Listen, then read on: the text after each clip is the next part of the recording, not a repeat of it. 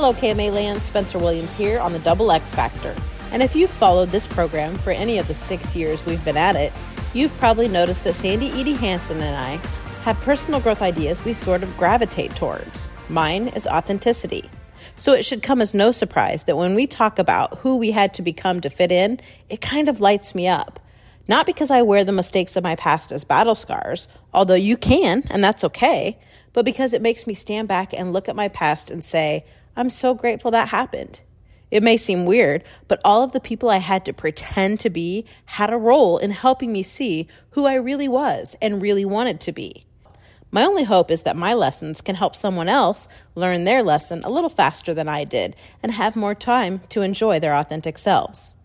Trying to be someone you're not can make you unhappy, add unnecessary stress to your life, and negatively affect your spiritual, mental, and physical health. It's exhausting trying to be someone you're not. Once you start living your life for yourself instead of for other people, amazing things happen.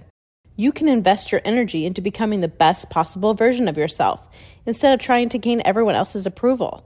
And you'll be able to finally see that your differences are your strengths and what makes you powerful. It's a little counterintuitive, but once you stop trying to fit in, you'll be able to let your true self be known and have more meaningful relationships. When you allow yourself to be true to yourself, you attract people with similar interests and find new friends. If you have always found it difficult to blend into the crowd, that's a sign that you were never meant to. Have the courage to stand out, embrace your talents and strengths, and shake things up. You and the rest of the world will be much better off for it. Now with that, I'll leave you and ask you to tune in to Sandy's great take on this topic tomorrow. And in the meantime, you know where to find us. KMAland.com under the Programs tab, on social media at KMAXXFactor, and anywhere you get your podcast from. As always, we thank you so much for making the Double X Factor a part of your day, right here on KMA.